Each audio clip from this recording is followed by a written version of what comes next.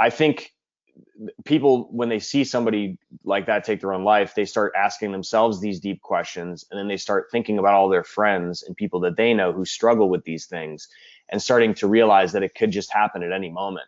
You know what I mean? And if there's anything good that comes out of somebody's death like that, is it allows us this conversation now to like, let people know that, it's always you're happy. I saw some meme going around. It's, always check on your friends. And it was like 5 very successful people who had taken their own lives.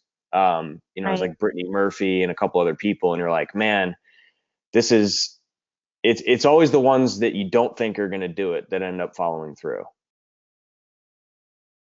I'm not the house of cards that falls down easily. I'm strong enough to handle what you throw at me. Welcome to Mental Health News Radio. I'm your host, Kristen Sunanta Walker. Just what are we going to discuss? The intimacy that is mental health. Let's continue to make it as comfortable as discussing brain health or heart health. This show has been on the air for several years, and we have amazing co-hosts. And then we created a network of podcasters on mentalhealthnewsradionetwork.com, a place where every possible facet of mental well-being can be talked about openly. My show, after several hundred interviews, the format is this: intimate, deep, funny, touching, sometimes uncomfortable, but always vulnerable conversations with interesting people. The goal is to have you, our listening family, many of you who have become my good friends, feel as though you are listening in on private conversations. Thank you for tuning in and becoming part of this amazing journey with me, and now with our network of podcasters. Just knowing this podcast might be helping any of you realize you are not alone on this journey called being a human being makes doing this podcast worth every second. After all we promised, we'd be cordial. Hey everyone, Kristen Sunanta Walker here with my fantastic co-host, the mental health comedian Frank King. Hey Frank. Woo-woo! Was that you or was that a recording? I don't know. That was me. It was I.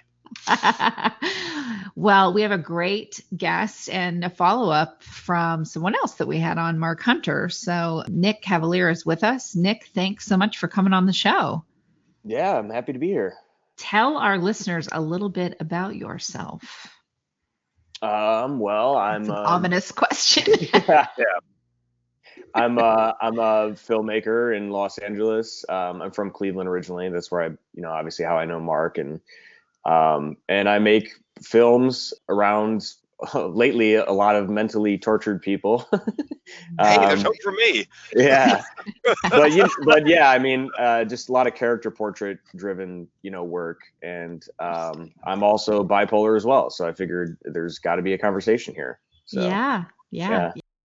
So Nick, when you say you're now starting to do more of these character driven, documentaries and films and things like that, are you seeing it because there's an uptick out there in the entire world around mental health and personal, driven stories and things like that? Or is it just that you just sort of moved into that genre?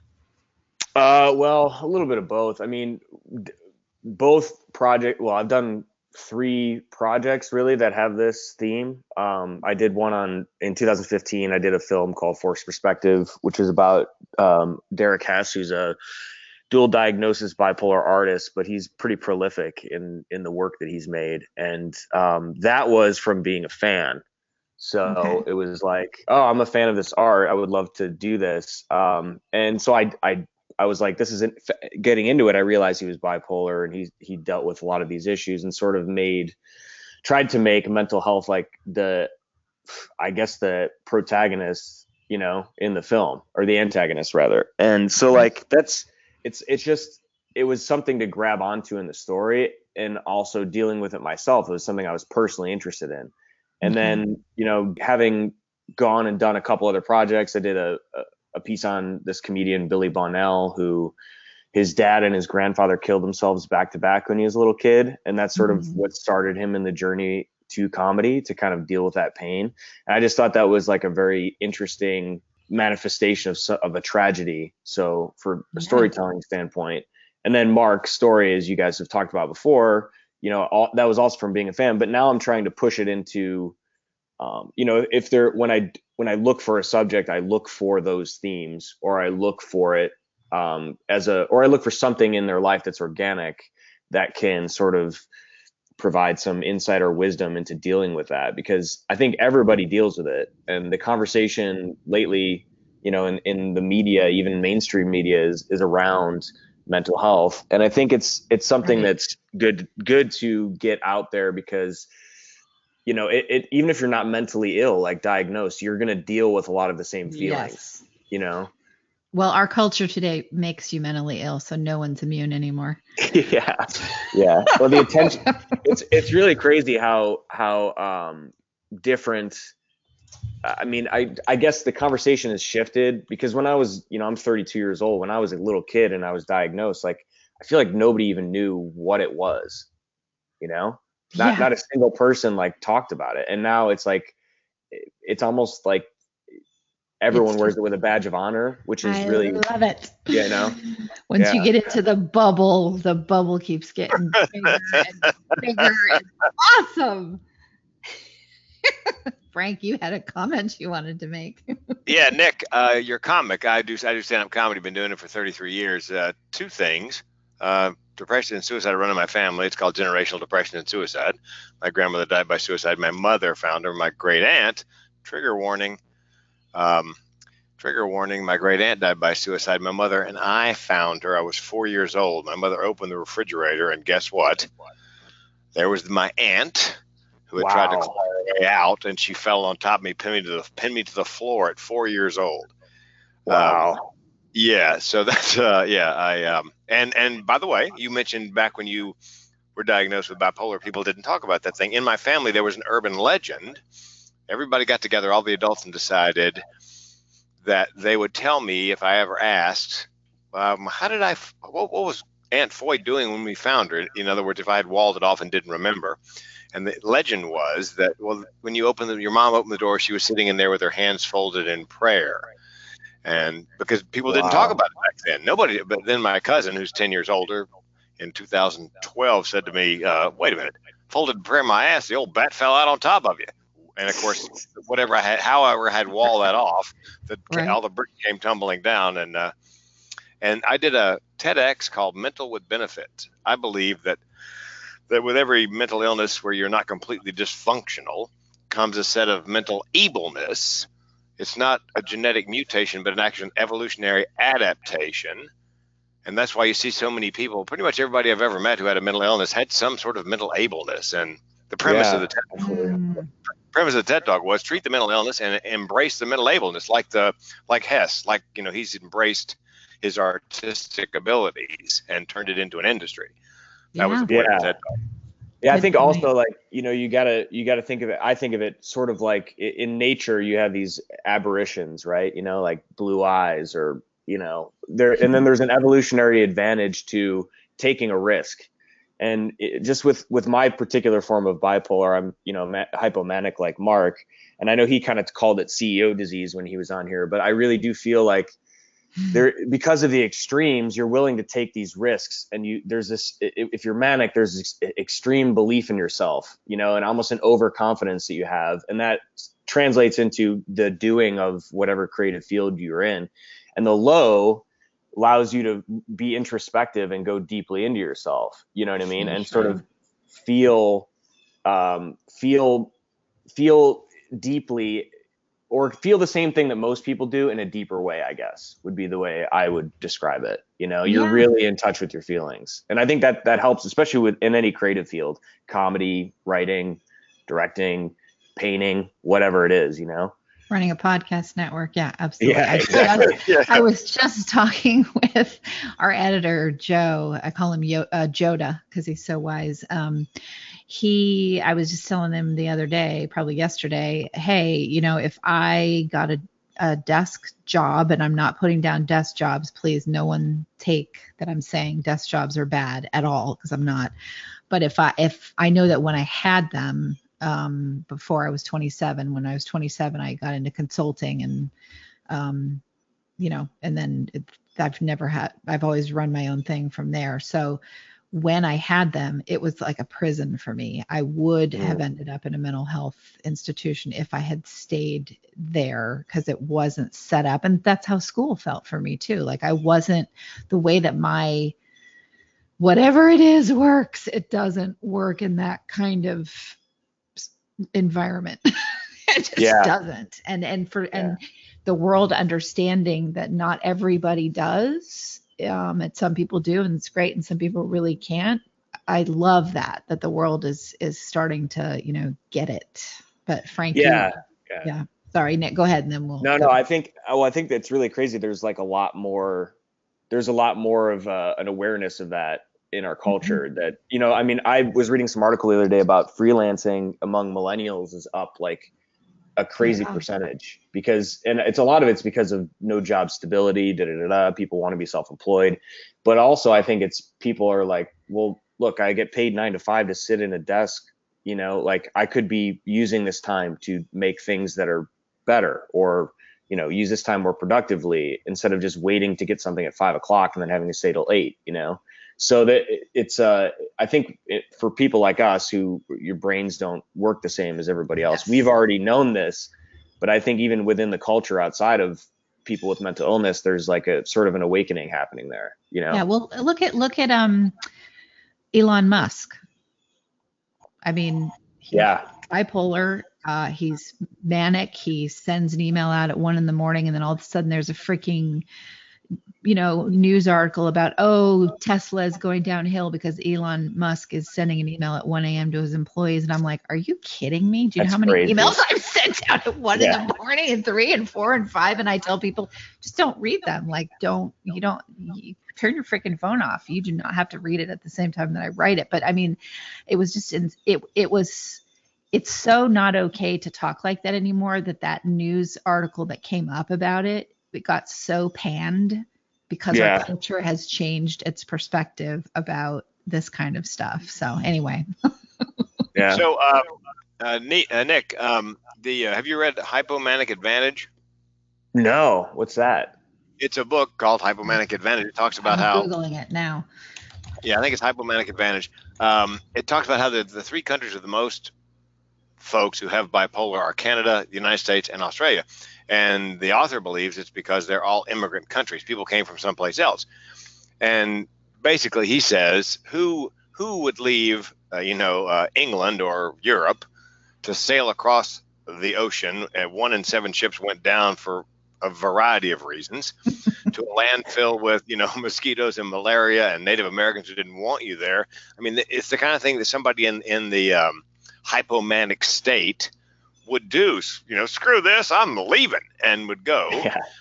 And there's also a messianic element, because a lot of times it was religiously driven. They followed somebody who was probably in that hypomanic state, gathered his flock, and sailed to Australia, to Canada, or to the United States. And here's my poster boy for the Hypomanic Advantage, Johnny Manziel, the football player. Oh yeah.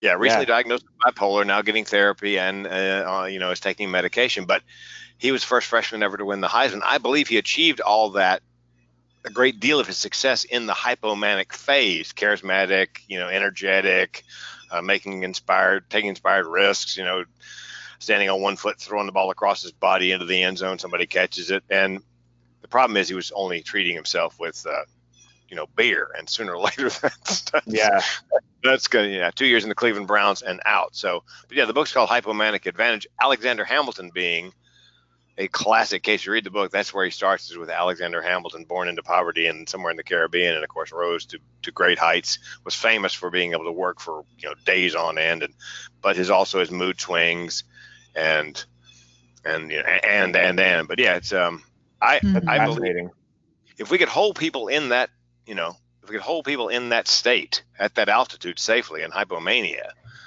without them slipping up into manic or down into depressive, it's super productive. So that's what Vyvanse does for me. I see. That's so funny. Mark said something, and I think it was on your podcast, where he's like, I find it if I have to bring the mania out, just have a couple extra cups of coffee. But like, I think there is an advantage to that. There's like I look at it like a frequency. Like if there's a Yes. sweet spot you can get to, right? And I'm Yes. sure you guys have experienced it as well, but I know I have, where Yeah. you get into that where you're not manic, where you're gonna like do something random, where you're like gonna paint the post office red, or do something Spend unpredictable. $5,000 on Yeah, Amazon. Yeah. but you're high enough where your energy levels are, and your enthusiasm to whatever task you're doing is high enough, and you Yep. kind of hyper focused, hyper driven, hyper Yep. alert. That spot is, and then people have speculated, like a lot of people throughout history, that have been prolific in their artwork, Van Gogh, and, you could go on and on down the Yep. list. But I think, personally, I find that feeling tied to productivity. So like, Yes. if I'm slow, and the nature of being a freelance filmmaker or director is that, there's not always, like, January was rough for me. Not gonna lie. It's like everyone's gone from the office for Christmas, and then they come back and nobody's releasing money to do things, and everyone's developing new ideas, but there's no actual work being created.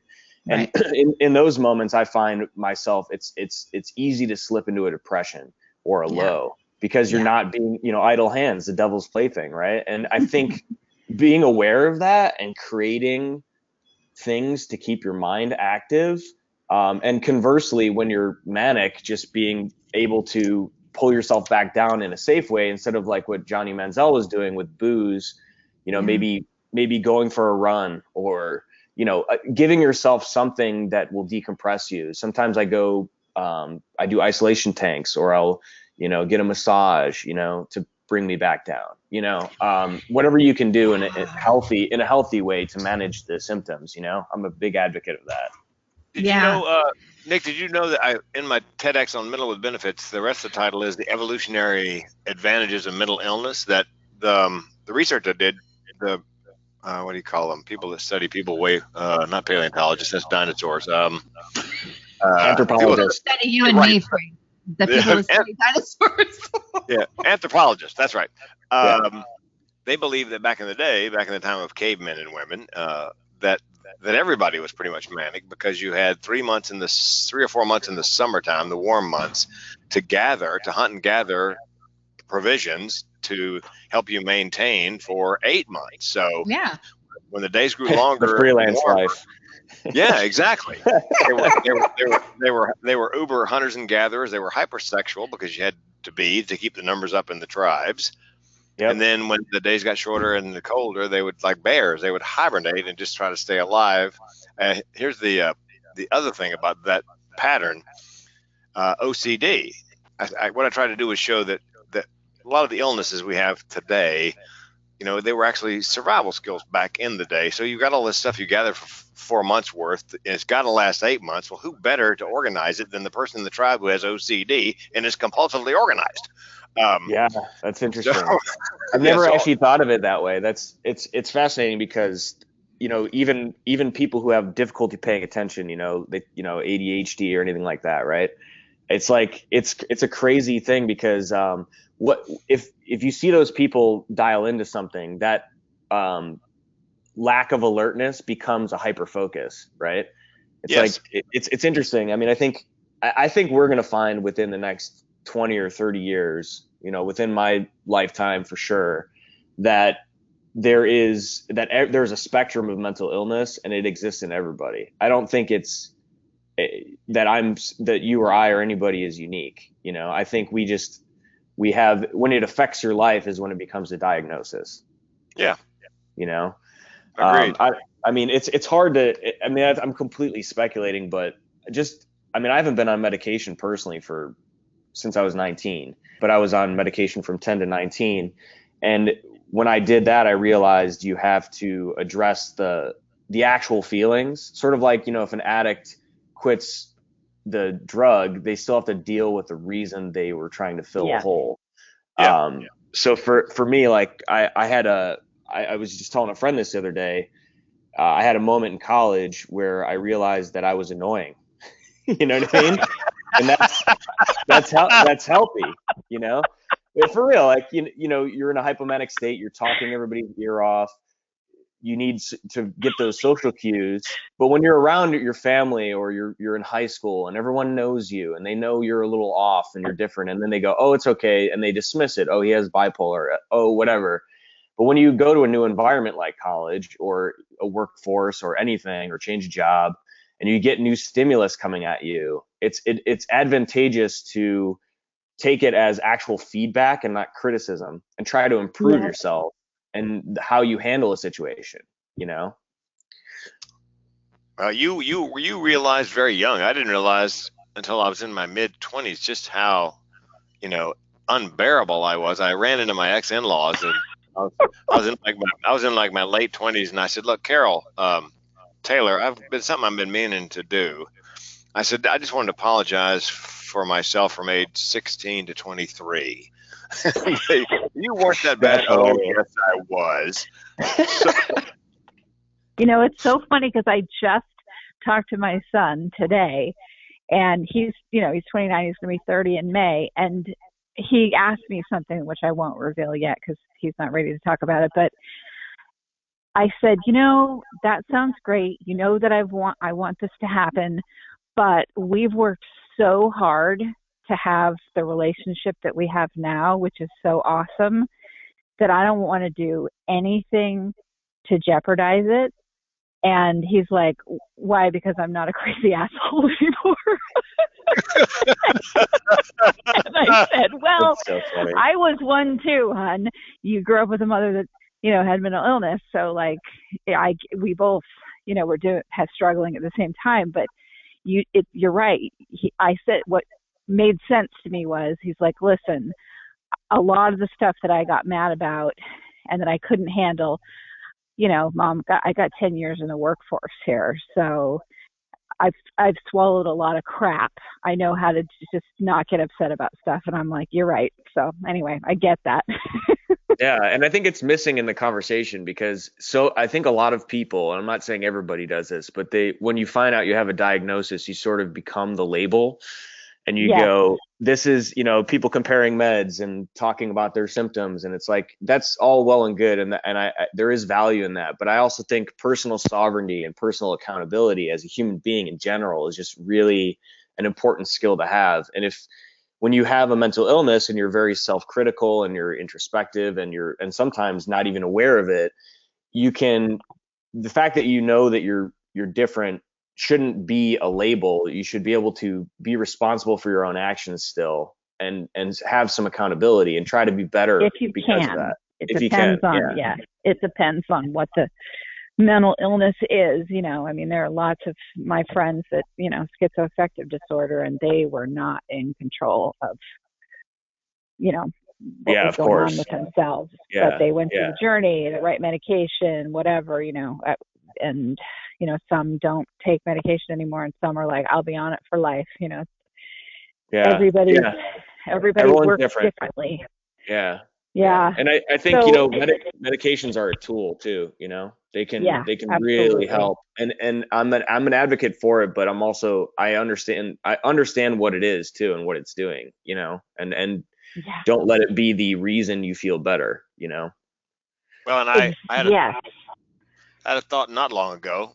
I don't know about you Just guys one? when I'm driving. Yeah. Oh, thanks, Kristen. Yeah. Yeah. Blind You're like, squirrel wait a minute, finds I'm big supposed to be the hole. comedian.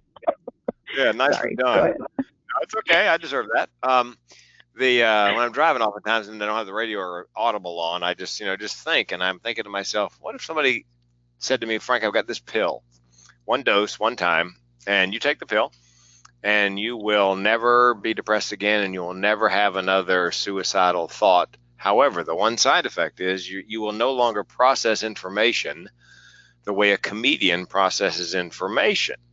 And I Ooh. thought I wouldn't give it to somebody who's really suffering. I'll deal with the downside to keep my superpowers. Thank you. So Yeah.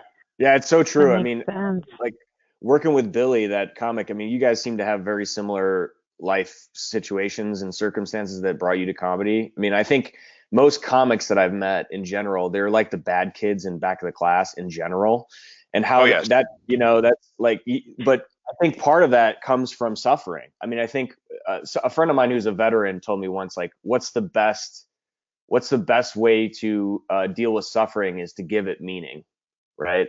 And I Yeah. think it's important to be human and to feel sad. And I think that's another thing in the conversation that's not talked about a lot is, we use medication sometimes to actually have real human feelings go away. I mean, sometimes Yeah. it's okay to be depressed, meaning, I mean, if you're not suicidal, and obviously that's a different like level of it, but let's say you lose a job or your girlfriend breaks up with you or whatever. I mean, that's a time to feel depressed. That's human. It's okay. And conversely, when you have a high, you have a success, you win an award, you do something, it's okay to feel good about that. And I think we're so sometimes scared because of the shifts of our feelings to just live a life Mm. worth living, and I think it's important to do that, when you're mentally ill. Well, and I actually recently had the epiphany. Something happened, something sad, and I was sad, and I realized that I can tell the difference between Mhm. sad and depressed. It was a revelation. I thought, well, gosh, it's there are different flavors of that. How old were you when that happened, Frank? Oh, 62 happened last month, right That's after I so had the funny. idea, Kristen. Right after I had that first idea. Well, It, I mean, I just realized that with, because me and one of my dogs just passed. That was very Yes. well, any dog that passes. But it was so cool, even though I was very sad. It was so cool because I've taken this. I literally just like pulled out of my life, out of stress and toxicity, and just went. I'm just going to start fresh. This is isn't working, and it allowed me the emotional room to have something like my dog die and go, oh, I'm grieving. Yeah. Okay, this is grief. yeah, Got it. It was so yeah. nice to be able to differentiate between, you know, between things, because people can get, it's not just medication that can dull your feelings and alcohol and whatever. You can dull your feelings by having a whole bunch of unhealthy people running around you that are a part of your life too, and you're unhealthy right along with them. Well, That and tends to be yeah. the flip side of the coin is, and I just posted on this, is it is possible not to be suicidal, but not depressed. Because with my particular mental illness, I can be suicidal and not depressed. It just happens to be it's always an Mm, option in my head, you know.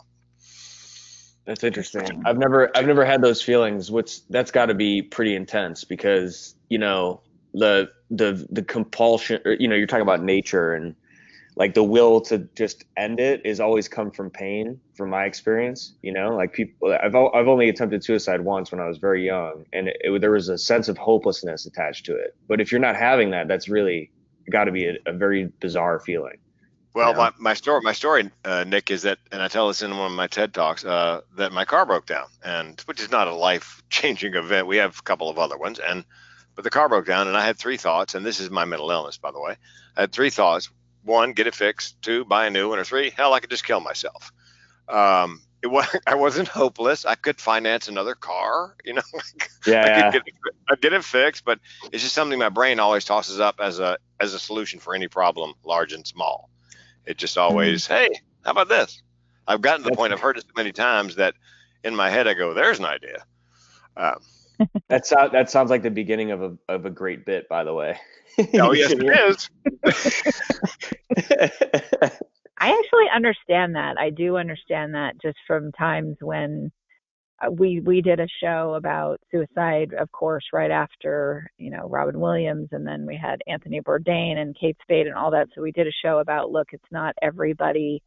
It's not always what you think it is. Like, I would never sit in a therapist office and check a box that says, are you suicidal, to let somebody know. And I have had extreme suicidal ideation at times when everybody was like, "You're on top of the world. Like she's just Yep. going great." Blah blah Mm. blah, and I just was like, I do not want to live. So I get that, Frank. It's Yeah. it's an interesting beat that runs in your head, and you don't have to. You're right. You don't have to be depressed when it's going on. Let me ask you guys this: when Anthony Bourdain, Kate Spade passed away, and to people that are farther toward the normal end of the mental illness spectrum, that perhaps aren't aware, it's not become dysfunctional. I got a lot of phone calls, emails, texts, Facebook messages, and it was like all my friends got together because they couldn't understand why either one of those people, with everything to live for, wanted to die. And so it's like all my friends got together. Well, Frank's suicidal. He'll know. Ask him. I became this Mm. spokesperson for people who were suicidal.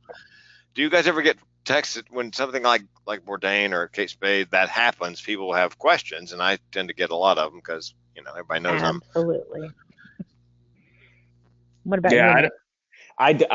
It's weird. I try to keep pretty, it's funny. I'm on a podcast talking to an audience about this, but I like within the people that I actually interact with on a daily basis, I try not to talk about mental illness. It's weird. I mean, I do it more for in the public. So the only person there's only a few people who reached out, and one of which was a friend of mine who's a chef who knew Anthony, and he knew that he knows that I have some issues, and I think it felt more like a checkup on me than it Okay. did asking me if it was, because I think when somebody as prolific as that, especially like Bourdain, who seemed to have the best job in the world, you're traveling to different countries, eating. Just like what Mark talked about though with tour, you don't see all the other issues like being away from your family. It's lonely in a hotel room, and people that knew him will tell you he's a pretty dramatic guy, the people that I know who knew him. And I think people, when they see somebody like that take their own life, they start asking themselves these deep questions, and then they start thinking about all their friends and people that they know who struggle with these things, and starting to realize that it could just happen at any moment. You know what I mean? And if there's anything good that comes out of somebody's death like that, is it allows us this conversation now to let people know that it's always you're happy. I saw some meme going around. It's always check on your friends, and it was like 5 very successful people who had taken their own lives. It was like Brittany Murphy and a couple other people, and you're like, man, it's always the ones that you don't think are going to do it that end up following through. Yep, I agree. Yeah. Yep, exactly. So I picked up on something interesting, and I'm going to dive into that little nugget. So your friends that you hang out, you don't talk about this stuff with, but you do in your work, which is totally fine. Those things can absolutely be separate. But do you ever find that difficult the more you get into the work that you're doing, that that you are traveling, it seems like, in a direction of doing more of this kind of filming or of this kind of subject material? No, not really. It's weird. I mean, I look at it more like when I'm with my friends, I want to just get away from any problems that I might experience by myself, right? And I mean, there are certain people I can talk to about this. I mean, Mark and I talk about it quite a bit now that we've become friendly.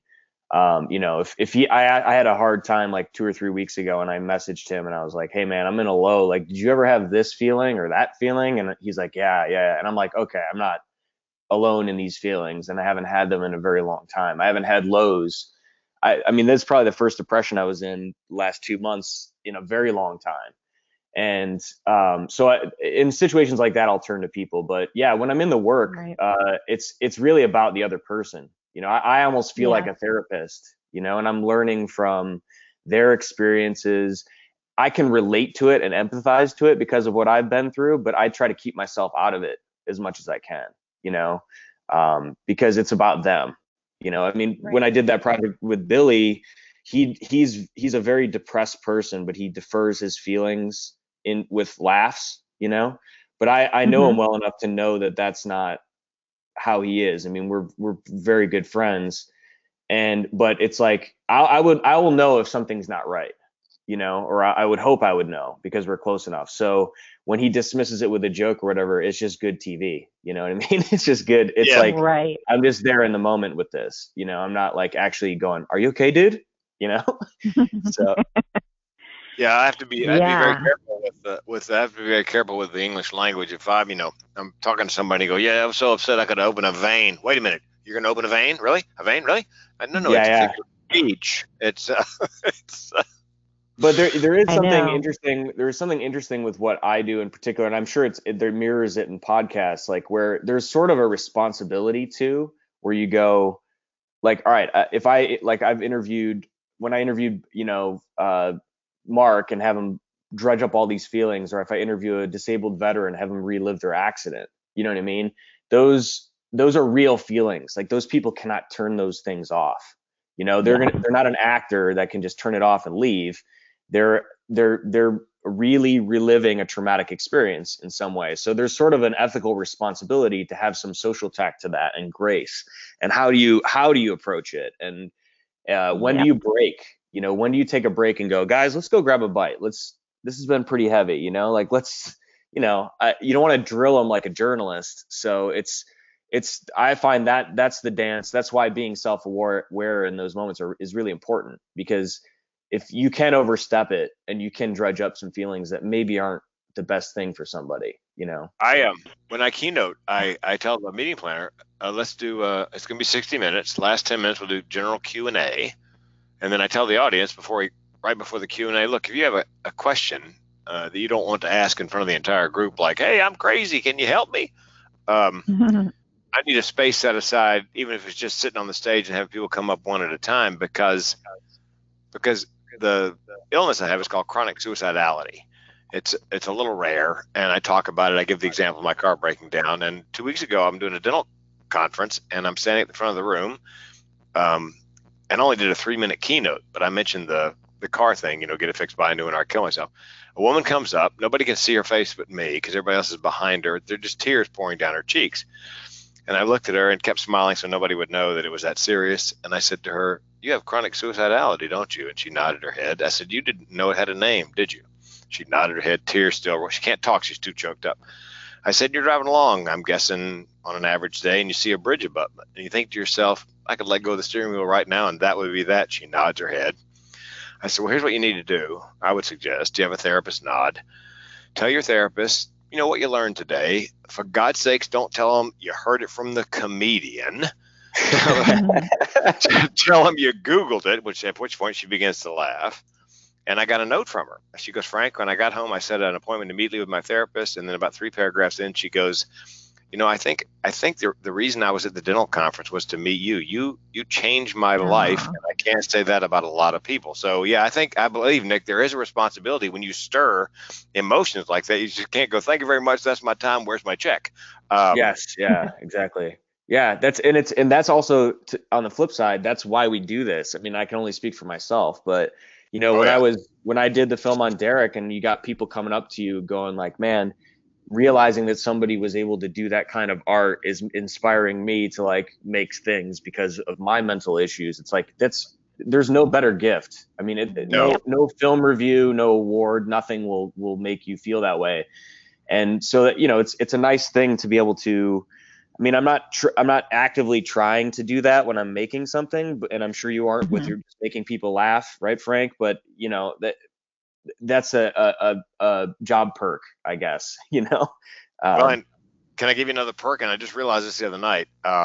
Spoke at the University of Montana Billings on college suicide prevention, and I determined a month or so ago that I cannot kill myself, because I would take untold numbers of people with me, because they would never ever been able to hear me just do a keynote and actually give them permission to give voice to their feelings and experiences. If I'd killed myself a week before that dental convention, who knows what would have happened to that young woman, who thought she was some kind of freak, and perhaps maybe I changed the trajectory of her life just enough, that you can avoid that, dying by suicide. So picture this as a filmmaker, Nick. I'm standing outside the building at the University of Montana Billings. It's snowing. The guy is going across the parking lot like a block away to get his truck. I'm standing there in the snow coming down. There's a street light a little ways away. And I'm thinking, I can't kill myself. And then I thought to myself, oh my God, I am in It's a Wonderful Life. Oh, wow. Yeah. Because with the snow and Yeah, I'm yeah. thinking, because, the Bailey thought, he jumped off the bridge and then he said to Clarence, I wish I'd never been born. And Clarence says, well, let me show you what would have happened. So it's a little different in that if I kill myself, let me show you what will happen if you kill yourself, and then show you the people who you might have saved that went on to, like this woman. She may never have realized that had a name and that there was treatment for it. And you know what I mean? Yeah, yeah, So, absolutely. So now I can't kill myself. Yeah, it's a gift to be able to affect people in any way. And I think there's a responsibility to that, like if you have a public voice in any way, shape or form, and you can influence the way people think, I think you should do it in a way that's ethical, and just being mindful of it, while you're doing it. I mean, not to force anything, but just to be respectful, and that's the best you can hope for. Be careful about sensationalizing. I mean, it's so difficult, especially when you're in any kind of media. I think about that. Like we just interviewed one of the survivors of the Boston Marathon bombing, and I was like, I'm not going to put that in the name of the title of the show, even though that would give it more hits and salacious headline. Yeah, exactly. absolutely. I'm just not gonna do. And she gets trolled horribly every time her name's out there. So I was like, well, I don't want her. I also don't want to. It's brave enough for her to even come on the show and talk about this again, knowing that she's going to post it out and she'll be trolled again. So how can I do this? It's like this delicate. But you got to look at it this way too. There's a reason that person has volunteered to do the interview. This is something I've had to rationalize, like with Derek, I felt like I was going to throw him into a depression or something. And his manager, Marty, goes, look, man, he's a grown man. Like he wants to do this. You know what I mean? He wants to do this. Do it. Once you're in it, just do it. And, because it's easy to psych yourself out too with that. You could not get the audio bite, not get the good story, not get the good thing because you're too worried about hurting somebody, but they're there. They volunteered, Yeah, exactly. Yeah, I'm over that part. The codependency part of me about that is like, I am not anybody's rescuer. That was me just avoiding my own feelings. But with the podcast, it's like, no, we go all in. But I still, think about, okay, you still have to, like, how far does it? Yes, I want to get this to as many people as possible. So if I do a more salacious headline, it'll get there. But I have to figure out where that line is for me, where I would feel really uncomfortable and not good about myself. And so I just do where I feel okay about it, and that's always way less than what the guest is. The guest is like, put it out there. I wish you were a journalist or that journalists were more like you, because that's a big problem in our culture, I think, right now, is these misleading news stories, and headlines. I know. That's why I love Mike Resendez. You remember him from, he was the Boston Globe Spotlight team. Oh, yeah. Mark Ruffalo played him. Yep. And he came on my show and I was like, oh, see, this is why we have the Spotlight team. This is why we have this kind of journalism. I mean, because he's so... it's weird to interview him, because when you were talking, Nick, about how it's about the subject, well, that's your job as a journalist. So I'm interviewing him. I did a second interview, and I was trying to interview him. And so he spent his whole career pulling himself out of every story. So I was like chasing him around a table, through dialogue, like, Mike, I'm really trying to talk about you. So stop running away from me. Yeah, I do find that the analogous thing for me is like actors. So, or people who are on TV a lot. Like my friend that's a chef, I work with him. He does like 100 TV appearances a year. If I have to get real with him and talk about something serious, he can't turn it off. He's a showman. Right. You know what I mean? So Right. then there's a performance aspect to it, that you got to break down, because they're aware of all the tricks.